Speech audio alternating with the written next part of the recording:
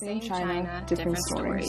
We are the ones that found their way in a new life. Adoptees. Hello, welcome to Adoptees Born in China podcast. It is 3 years, or just past 3 years. The original first episode I recorded was April 2020, so pretty big feat, I would say, too. And also 2023 happens to be the year that I am going to be turning 30, or it already feels like I'm 30. So thinking a little bit about how the timing of everything worked out. It wasn't planned that way, but yeah, so 3 years of podcasting and connecting with quite a few adoptees, Chinese adoptees mostly, during this project, which has then led to connections to the adopted community in New York City and also around the US. But yeah, I thought, let's record the silly side of me. This is episode 69, technically. Haha. I know that is a immature joke to make, but we all have our moments. So I thought, let's record for a solo episode. I did record with somebody for future episodes, and I'm really hoping that as this continues, and I want to continue, I'll be able to talk to more adoptees as they reach out, and then I can reach out too. But it has been really wonderful to speak with adoptees all over the US and also some in Europe and some I think it's mostly been Europe and the US. Can't say I've talked to any adoptees specifically in China. Would be an interesting to do that, but I haven't done that. So with my ramblings, I thought this lovely episode, I wanted to talk about stuff I've learned and a little bit on relationships and dating as an adoptee, because that always seems to come up in these conversations, and fitting for an episode 69. Hey, okay. And the last two parts is, yes, I've started to actually put some funds into making this show, mostly just the platform and the fact that, yeah, turning 30 and general other thoughts, I guess, but it'll be a short one. So enjoy the next few moments or so of me just rambling, because that's what we do. The first idea, I am still kind of shocked today to learn that some Chinese adoptees in China were actually with host families or foster families before they were adopted. I thought that was, I don't know, for some reason, I personally was under the impression that all of us were in orphanages. So that was interesting. Not the case. Also, really talking to people from all different areas. I think when I started talking to adoptees, especially those who live in the city, because that was the most accessible for connections, I learned that a lot of adoptees who did grow up in the city were connected to communities and adoption because they met fellow adoptees in their classes, or there was groups and resources available. A lot of big organizations like Families Take That Back, they have a new name. Going to backtrack because I always forget what the names specifically are. But rebranding has definitely become something that has happened for some of these adoption groups, because they were so children focused or baby focused. I mean, including this podcast, when I started it, Adopted Babies from China was just had a nice ring to it to take on the American-born Chinese. But a fellow adoptee from Korea was like, hey, I thought of a good name for your podcast. You don't even have to do a lot of switching and whatever. He said, Adoptees Born in China. I was like, that actually has a really nice ring. I think it's a good switch. And I mean, natural course, it makes sense. I think, and I'm sure I've heard from other adoptees, and I'd love to hear more people's opinions about being referred to more as babies or as children. And I think that must partially be because as we are all, 30 this year is what's happening, but I'm sure there's a big portion of us who are younger than 30, and then there's definitely a portion who are older than 30. And I do think I personally am a part of a really big portion who are approaching 30, and we're getting older, which is a great thing, because I think celebrating the fact that I'm here is really important. And yeah, but I think becoming adults, because we go through the process of teenagehood and all that fun stuff, and it switches, of course.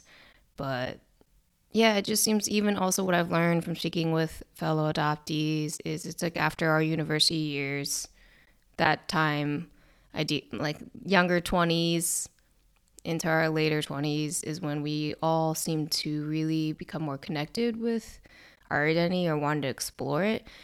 That's not necessarily true. I don't speak for everyone. That just has been based on everybody. A lot of people I've spoken with, seems to be like a common theme that we all want to learn more about adoption or Chinese culture, or maybe not learn about it, but actually like more learning about the identity and how it plays into our life at the time, because the awareness and then also really going deeper into it takes a lot of energy, emotional, most emotional, and yeah, trying to keep up with this podcast has been a journey, and it has been one of the main journeys that I have used to process my own stuff, but hopefully also connect and bring together other people. So adoptees born in China, there's so many of us all over the world. And another thing that I have been asked, or people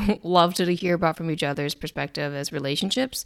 I personally like to ask people about their relationships, and I talk about a little bit about mine, but thinking more into it, I thought it'd be nice to sort of talk about it from my perspective of, since moving to New York, I was in 2 relationships that weren't very long term, and then I recently started dating somebody in a relationship, and it's very new. Somebody I actually met through running, another great source of stress relief, but also just a community that I became a part of, because I think being a part of different communities helps to shift the focus. Some running, some adoption stuff, seminars, all that great stuff. The other day, I actually opted to essentially attend an adoptee event online through Zoom, and also run at the same time, because I needed to do the run because I'm training for something. And that was a tough idea. I don't know. I wouldn't recommend doing both at the same time, because listening to adoptees speak and then also trying to run is maybe if I was solely by myself, it wouldn't have been too overwhelming, but I was actually with a group, and yeah, I wouldn't recommend that. But relationships, yes. So doing the apps, I think we all talk about, I don't know if people really go into detail about the harder parts of relationships and dating, but I can say that it has been a source of stress too, to like think about being independent, but also enjoying someone's company, and also having value in yourself, not based on a relationship. Or I should reword that. It's being in a relationship with somebody, whether it's, beyond just romantic, but I think romantic is the biggest one that we really notice. But being in a romantic relationship with somebody and noticing that you feel more alone being with someone than actually just being by yourself, I feel like is a really important sign and note to like walk away. And each relationship I've had in New York has been a moment where I have noticed that the first one, the other person really had a lot of previous trauma and stuff that they had was something that they carried into the relationship they had with me. And that, as a result, was very diminishing. I think I'm somebody who, and it's not necessarily everybody, but I think we all to an extent want to be loved and appreciated. Does adoption play a role in it? I'm sure it does. In a sense, it's abandoned. We were abandoned at birth. Most of us at birth. I think all of us at birth. Who I can't say based on experience, but we were all abandoned, and that is something that really sits with us when we are in relationships. Between romantic, our family, friendships. I think I personally think about it a lot more, and it's more stressful sometimes when I do that. I know this podcast is something that my family may not necessarily be excited about because you're talking about my own stuff. I don't really go into detail about my family's stuff because it is their stuff too, and it's also my story. So it's really tough to say. I think that's like a conversation I'd have to have with them if I really wanted to talk more about their stuff. So that's a whole nother thought too, but relationships and privacy, right? So it's really cool to hear other adoptees talk about their research and studies related to adoption, trauma, how it affects and influences their current life. I think that's something that's really valuable, and I appreciate hearing that, and I'm just grateful for it too. I also have read a couple books that I think, and I look for recommendations too because I think they are helpful, but I've been recently reading a book called Why Has Nobody Told Me This Before by Dr. Julie Smith, and it's been very helpful because this doctor cites a lot of research and studies, but mainly I think these types of books, I enjoy reading them. I mean, I also enjoy listening to other podcasts like this too that sort of help reframe your thinking, especially in stressful situations. It sort of like helps to shift the focus, not necessarily ignore it. So I think that's a common thing that I notice or that I choose to see when I read these books. Another one that I didn't finish yet is called I Want This to Work, an inclusive guide to navigating the most difficult relationship issues we face in the modern age by Elizabeth Earnshaw. And I can't say I remember exactly everything that was in that story or in this book because there's multiple stories. I think it's the author cites or quotes a lot of like experiences that they've been through and talks about cases essentially. Again, I feel like some of that must have been helpful, but I Want This to Work was more specific to romantic relationships versus like Why Has Nobody Told Me This Before was a lot about stress and grief and processing thoughts essentially. But the biggest takeaway that I've learned from experience and I've heard from others, couple things is with friendships, it's really helpful to just listen. Can't fix everybody's stuff. Sometimes people just want you to listen. Just be there to listen. That's what I've learned in friendships. That's very valuable. Just listen. Don't try to provide like a resolution or a way to fix it. Because it really goes a long way. Sometimes it's really hard to like hear somebody you care about in pain, but just being there I think is really helpful. And I think that can carry into romantic relationships. But the biggest takeaway from romantic relationships that I've learned, even as an adoptee, adoption or not, because we are all technically alone. At the end of the day, we are all alone. We all have our own thoughts. But at the end of the day, if you're in a relationship with somebody where you feel more alone than when you weren't in that relationship, then best to just be alone. That's a tough thing to learn, but very valuable from my perspective. That's something that I learned. Yes, I did meet both of those two relationships on dating apps. And prior to those two relationships, because I would say like I've had romantic relationships, but they weren't like a serious committed one where I was calling somebody or a partner like a boyfriend. And yeah, prior to being in New York, which was only about 3 years ago now, close to 3 years, I think, I wasn't in like committed relationships really. I had like maybe 2 really before that. So New York, now I'm on my 3rd. So that does cause a little bit of stress. Yeah, it's ultimately like my own business to figure that out. And podcasting is a way to process it. So people who listen, I hope you're enjoying this. I would think so if you're going to listen this far in. And then, yeah, that was my take on relationships. There's definitely more books out there that I have read. I enjoy them. My ex had kind of made fun of me for enjoying these books or reading them. And you know what? Says a lot. I also feel like this podcast is something that's important. No matter how long it continues, that at the end of the day, I think whoever I choose to have partnership with, they would value this podcast because it's a huge part of growth that I went through because when I started, I was in a pretty scary time for myself, and it's not as scary now, but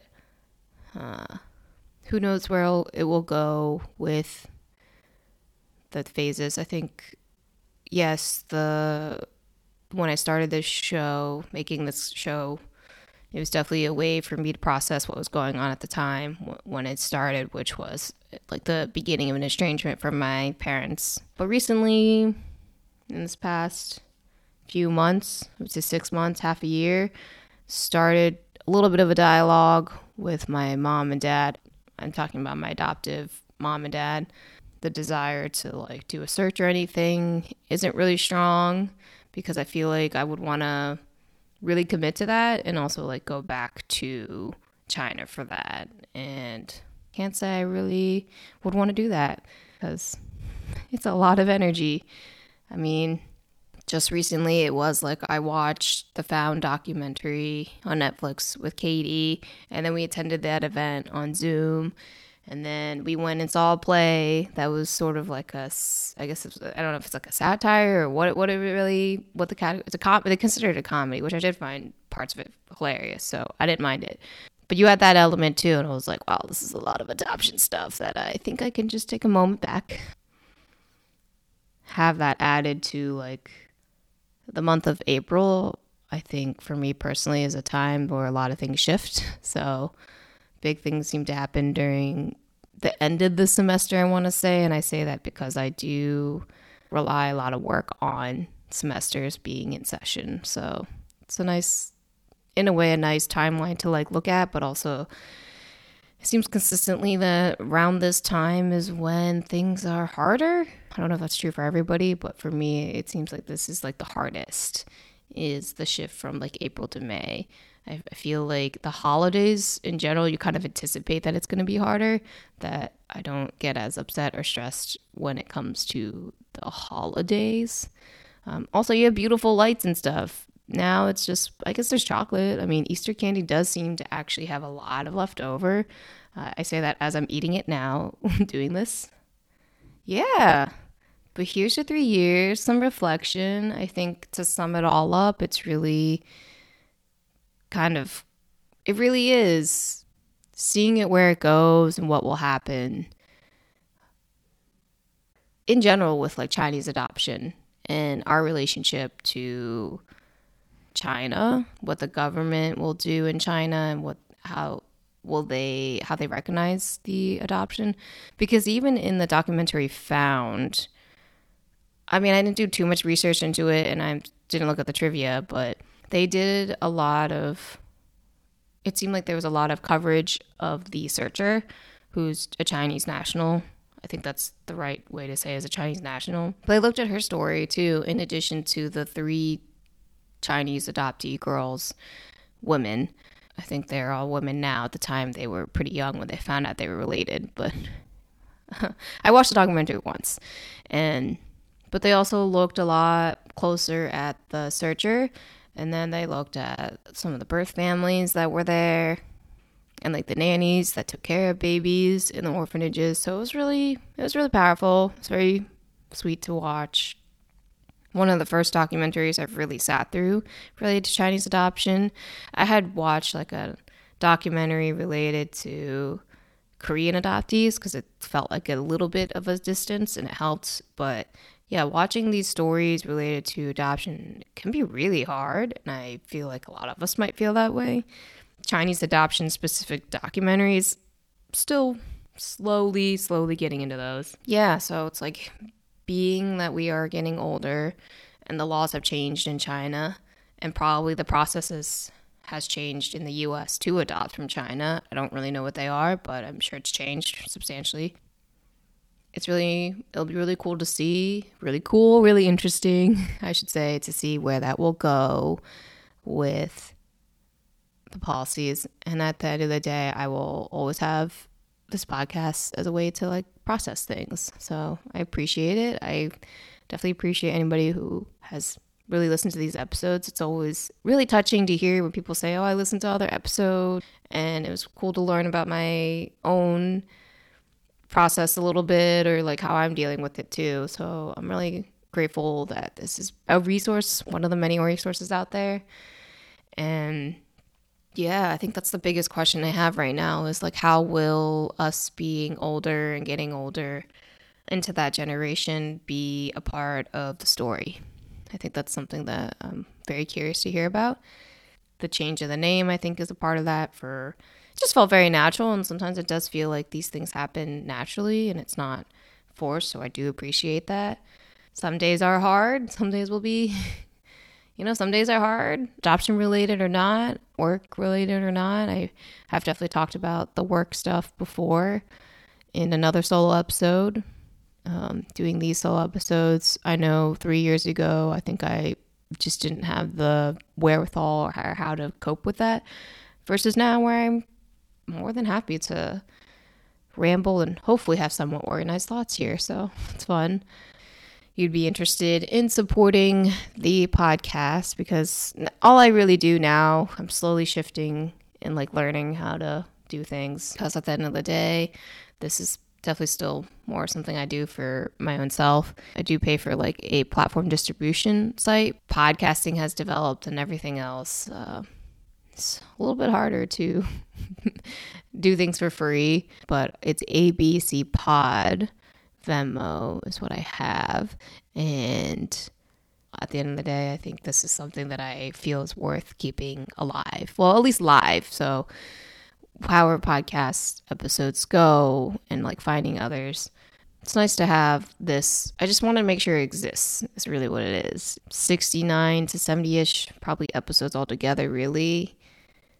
Over 3 years it's enough for an archive. So here's to 3 years. Here's to being 30. If you'd like to follow the podcast on Instagram or Facebook, it is Adoptees Born in China podcast. And the email, I believe I can't change it unless that shifts anytime, but it's still the adoptedbabiesfromchina @gmail.com. Adoptees Born in China podcast on social media and other platforms. So thank you for listening. Thank you for 3 years. Any questions, comments, all the fun stuff, know where to find me. Have a great day, evening, wherever you are, and talk to you soon. Bye.